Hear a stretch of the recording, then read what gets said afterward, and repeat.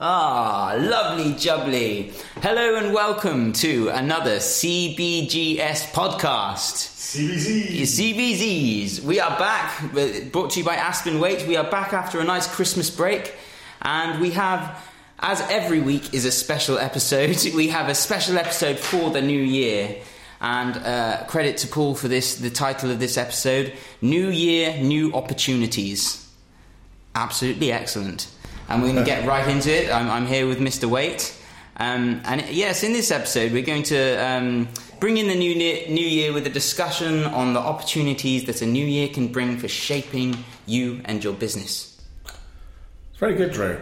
I'd like to say to our 19 listeners that Drew has spent Christmas being loved up in Spain. Yes. With his young Spanish lady, Carmen Perez Caballeros, Han Solo. I'm just looking for the female equivalent of Luke Skywalker myself. So I think that was quite an interesting cultural experience for him. Refreshed. When we were thinking about what to talk about today, I think, as well as what Drew has just said, I think what is very noticeable at Christmas time and then the start of the next year is people tend to do things perhaps they wouldn't normally do. So for instance, not necessarily the best example, but I had an absolute amazing record day yesterday in terms of people linking in with me. I started the day on 1341. I ended the day on 1370. Oh, wow. 29 people linked in with me in one day. In one day. So obviously people have been sitting there at Christmas flicking through LinkedIn thinking, who shall I link in with? So this is more like behavioural changes in people at the start of the new year. I think people get to the end of the year, and if they're looking to make a change, for instance, or equally, so there's two things, isn't there? So you've got the change. So, for instance, if people are going to change their accountant or change their supplier, they quite often do that at the end of the year because the start of the year is a time, logically, to make a change. And then also maybe you decide over the new year that you're going to start doing something. Start going to gym classes or yoga or New Year's resolutions. I want to have more mates in Ilminster. So, for instance, I'm having coffee with a lady who has an outsourced accounting business soon who comes from Ilminster that we linked in with. So, I just think that this time of year is one where people think about the future, and to some extent, you sort of reflect on what happened last year, and perhaps you think about how many miles you've driven, and perhaps I don't want to do that as many this year, and things you don't want to do anymore, and things you do want to do, and things you don't like other people doing. So I found myself going into this year very much sort of looking to be more efficient. Ways Aspen Waite can do things better. Looking at everything to see how we could rearrange what we've been doing to better effect, that sort of thing. Yeah, so there's key things that you would normally look at the start of the year to do with your business, would you say? So more like the personal things, like you're saying, a new change in attitude that you have. Would you say there's parts of business that lend themselves to review at the start of a year, specifically, or... Well, I mean, funny. It's difficult to say why that wouldn't be the case, isn't it? I can't think really what you mean by that, to be honest. I mean, obviously, people are sometimes reluctant to. I mean, as we've discussed before, on the whole, business people don't spend enough time on their business. Was it also saying working on their business instead of in it, or something? Which I've never really properly understood, to be honest with you. But clever people seem to go around all the time saying you need to spend more time on your business, not in it. So that's more higher level brain stuff as opposed to sort of getting your hands dirty stuff.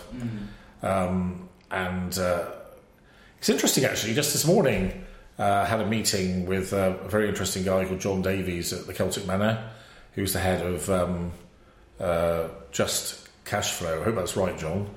And I was telling him about our outstanding record in terms of lack of business failure, because he was telling me that most startup loan companies have something like a 70% failure rate. And I said to him that I couldn't think of 20 businesses that had failed with Aspen Waite looking after them in 20 years. So my point was that if he was doing business with me, he wouldn't experience that sort of failure rate. And he said, actually, that he had several statistics that he was familiar with, and he said that of those businesses that survived, 80% of them, 80% of the business actually had quality advisors, whereas 80% of the businesses that failed didn't have any advisors at all. Which I said just proved my point, really. Yes. So I think I just say I think so. You take myself, you know, you sort of look at because when you're working very hard. So in my particular case, I had a particularly long time working without a holiday, for instance, and you sort of get sucked into a reactive way of working to some extent. You know, every day blurs into another day, and you almost lose sight of what you're doing. So I think when you start a new year, it's quite a good idea to say, well, you know, why exactly am I doing that? What's more important to me, that sort of thing. And usually you come into the new year with a little bit of a break that you've had from Christmas, time for reflection and time for relaxation and a time to recharge. And it makes me think what you just said then, that's very important to get that time to be able to, instead of just everything turning into a blur and you being in a reactive state, to actually have that time to take a little bit of a break, recharge, get your head clear. Oh yeah, absolutely. I mean, ultimately, that's why, for instance, despite what people might think, taking your holiday entitlement is actually, in fact, incredibly important. Probably nearly all of the really major decisions I made last year, or you could almost say sort of complete volte-faces in terms of how my brain worked, all came about while I was on holiday. You know, where because you're not sat there immersed in the problem. So I agree. You're relaxed, looking in on the problems. Maybe Drew looks like he should be on the beach at the moment. It's quite disturbing to be sat here and I must admit, I'm feeling quite sort of grumpy today or something. Are you? Well, no, not grumpy. Probably, I don't know, a bit tired. So, 3 days back at work, you know. Yes. Exhausting. After this nice break. Exhausting, darling. You know. Yes. Mind you, at Christmas, I did write quite a few new chapters of my new book, and I did edit all of the chapters that I had already written. So I think book 2 is now up to 19 completed chapters. Ah, nice. Winning 2-1. Winning 2-1. That's what life's all about, Drew. Winning 2-1. And what's this book? If you don't mind sharing a little bit, what about what's going to be in this book? The kind of content, the direction you've been going with it. I think is it a story? You've been in Spain too long. So is it a novel? It's it's not. Blunderbook. Just made up a new Blunderbook. It's to some extent a continuation from the first book, Raising the Bar, which is I think an amazingly honest account of my trials and tribulations in my first 20, well, I suppose by the time it was written, so 23 and a half years or 4 years or something. And as you know, the sort of impetus behind writing that book was sharing my trials and tribulations with the readers, hoping that other people would benefit from the lessons I'd learned. So I was hoping to pass that on. But I think actually what it was quite an amazingly cathartic thing to do. So this book, written in a very different, because with the first book, obviously I didn't really know where I was going with it, and to some extent was blown away by the reaction to it. You know, the number of people, including people you wouldn't expect, you know, such as friends of my oldest son, who actually go on holiday with it and things, and people say they find it very inspiring. And I think in particular, a lot of people have said, people that perhaps have suffered themselves, they thought the book gave them hope. And to some extent, that anyone can succeed as long as you sort of hang on in there. So that's quite a nice sort of state to have got to. So with the second book, I found, for instance, myself much more confident. So I'm much more writing for myself, which I'm told shows I'm more like a proper writer. So I'm not writing for an audience, I'm writing to please myself. Do you know what I mean? And I'm writing about things that I want to write about. So 2 days ago I wrote a chapter about Bridgwater, which is quite an interesting. So it's quite as you would expect with me, a sort of quite a candid and honest view. Is true. I actually couldn't. I struggled to find a single famous person that was actually born in Bridgwater, other than Robert Blake, the famous admiral who stands outside a pizza restaurant in Bridgwater. There's a few rugby players, people like Charles Kent, who I remember played for England in the 70s, that was born in Bridgwater, but nobody really that you would say was famous. We've had various famous people living here. Johnny Depp lived just outside of Bridgwater. Pete Townsend of The Who lived in Taunton Road for quite some time. I found it quite interesting myself coming from Bridgwater, and as I say in my book, I spent my whole life not exactly advertising the fact, because it's been a town in decline, and now of course it's very much not. I think one of the interesting things that I said, interesting to see whether you agree with this, Drew, is I said that if Bridgwater was a person, I couldn't help but feel it didn't have a heart and soul. Yes. And I said that to a friend the other day. This was a very sad thing to say, but it was how I felt, actually. Yes, lacks a bit of heart and soul. It's a bit of an industrial town. But it's got a big river going through it. Yes, that's got a very big river. What a basically profound observation. So the second book is basically a follow-on from the first one, very much the same sort of theme, honest, hopefully, some good advice in there, but also, chapters which are unashamedly written for me. They're not necessarily written, so there's no particular business advice at all in the Bridgwater chapter, for instance. Why not switch it up? Why not have different, so it doesn't all have to be in one theme? Be interesting to go where the wind takes you. I think, as you and I have discussed, I think we've very much got into the habit of doing these podcasts now, which we seem to be quite good at and enjoy.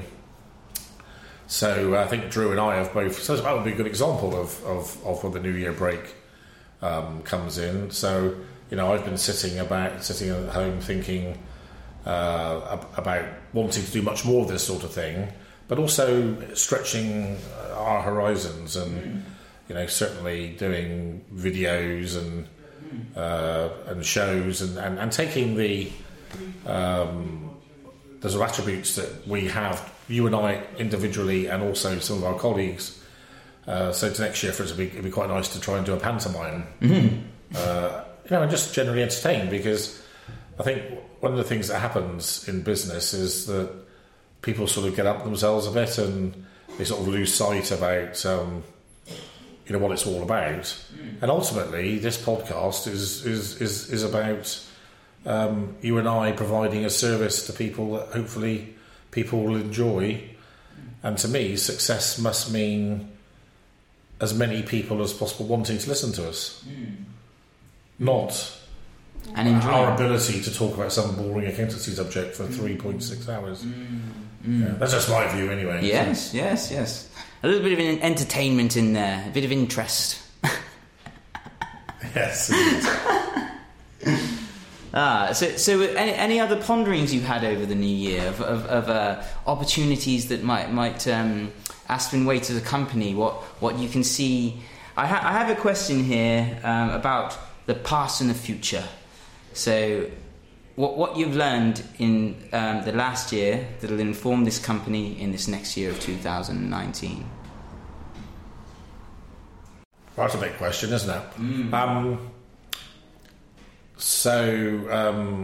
Last year I was reminded upon occasion that the management team and our systems were still inadequate and unable to cope in the way they needed to with our increased size and volume of work, which can lead to things like unnecessary cash flow pressure and worries, which I have decided to banish forever. So I think probably last year saw quite a big change in my management style. So it's still very relaxed, but can be quite heavy, or not heavy. I think probably I think what someone said to me. I've obviously got my game face on, and I intend to win. So I know that's right. Someone Buck said to me at our last meeting before Christmas that he said, what you've done, Paul, is you've banished mediocrity from your life. I thought it was very well said. So that's what I did.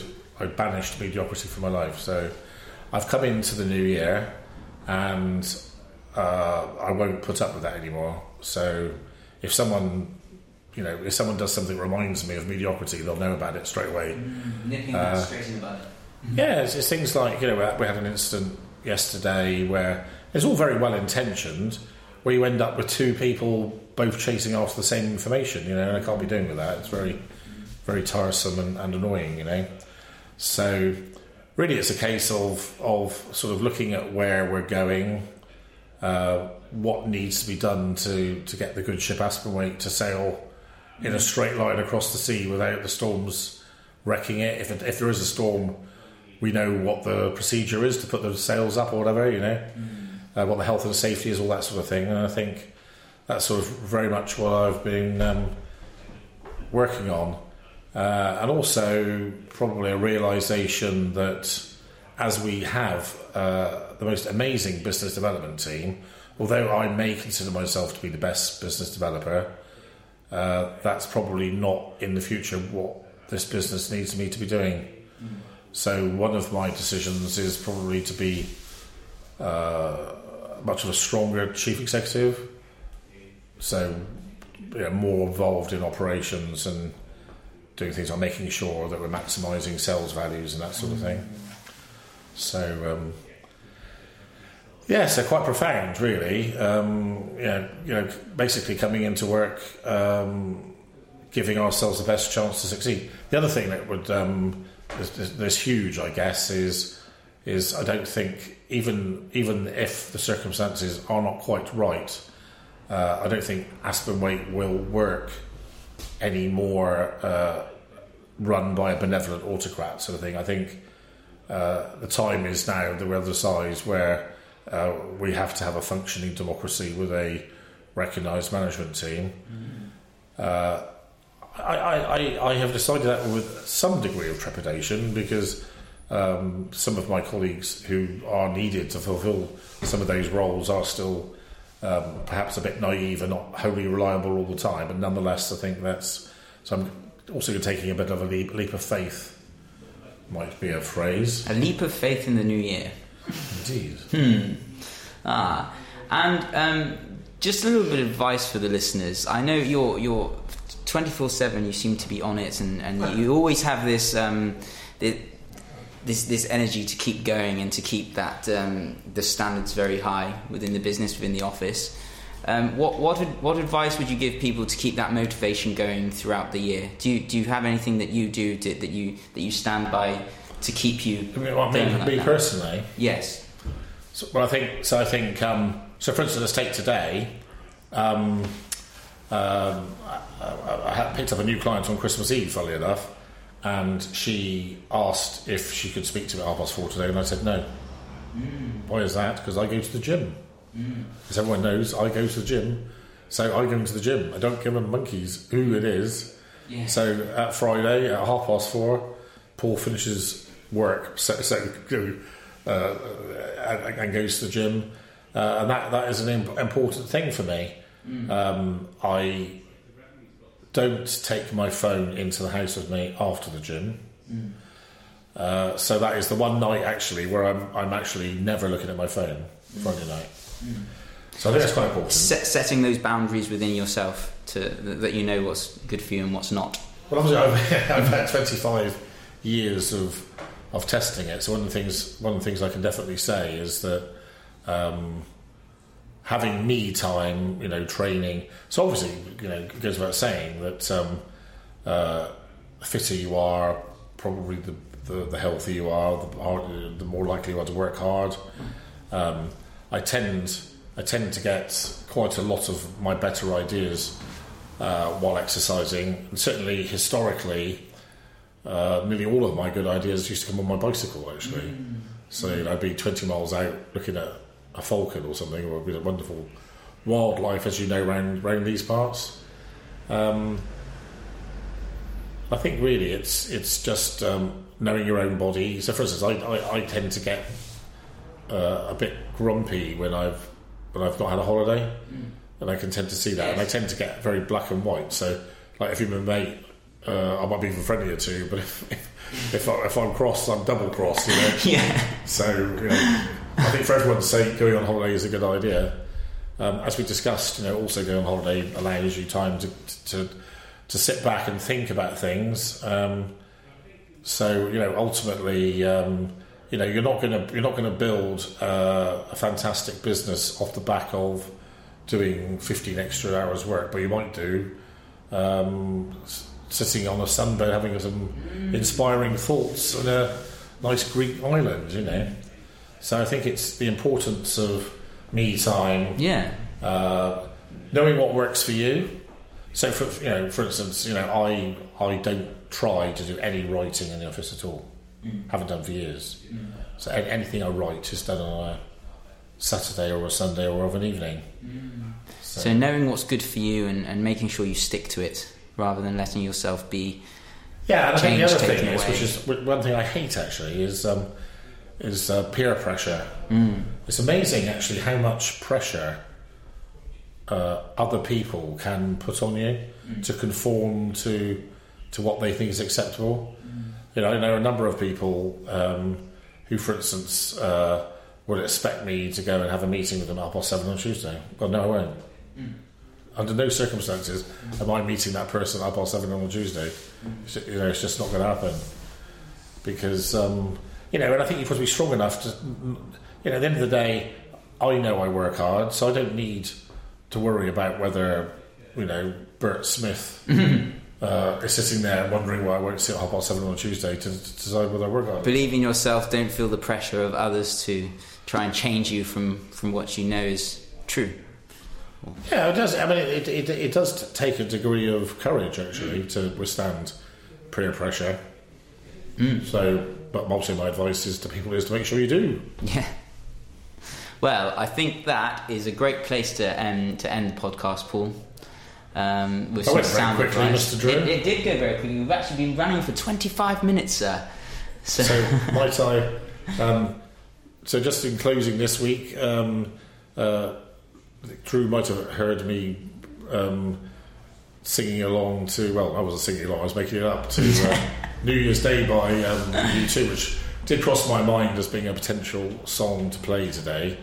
But on balance, given what the show is all about, and also the local thing, so we're going to play out today with a fantastic number by a band I hold in the very highest esteem called XTC from Swindon, now in their 40th year. Really, really great people, down to earth. So one of these bands where almost every song is different. Certainly when I bought my first ever XTC single in 1977, there was a song called Towers of London, which I thoroughly recommend. It was, at the time, I considered it to be a new wave stroke punk record, given I was very into that genre of music at the time. And then, of course, I'm probably best known for the song we're playing today, Making Plans for Nigel.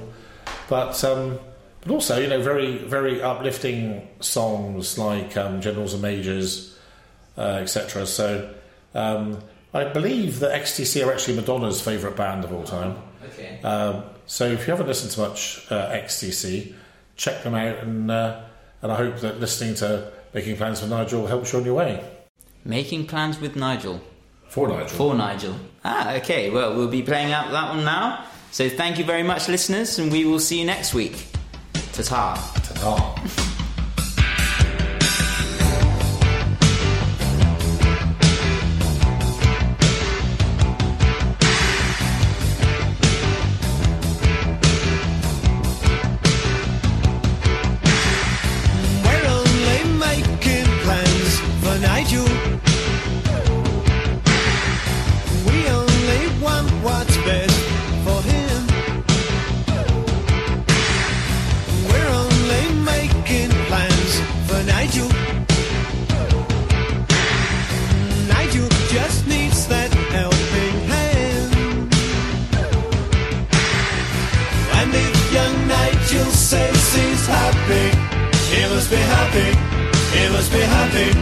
He must be happy in his world.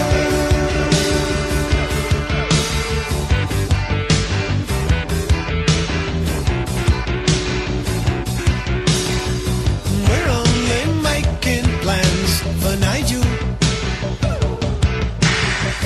He has this future in a British steel. We're only making plans for Nigel. As good as seal. Yeah. And if young Nigel says he's happy, he must be happy. He must be happy.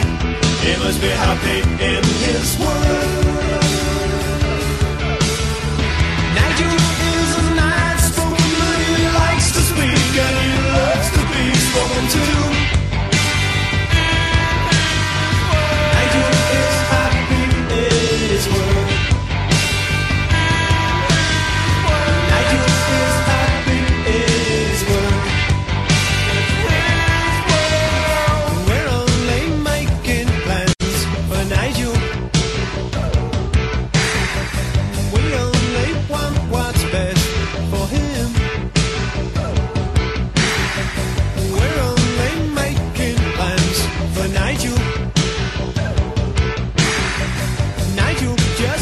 This helping hand. And if young Nigel says he's happy, he must be happy. He must be happy. He must be happy in his world.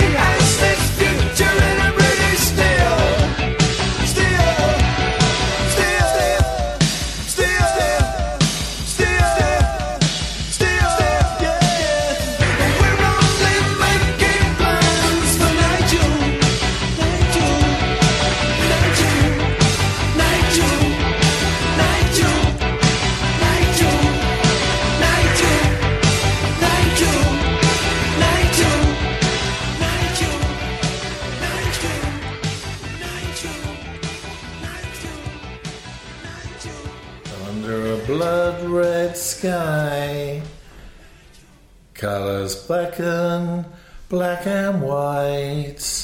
I wanna be with you night and day, 'cause nothing changes on New Year's Day. I will begin again. I will begin again. That's That's real cool. That's a rocking song, that is, Drew. It's a good song for New Year. Probably U2's best song, I think, I would say, before they got too pretentious. And as my wife would say, when Bono had a nice bum. That's just for the female listeners.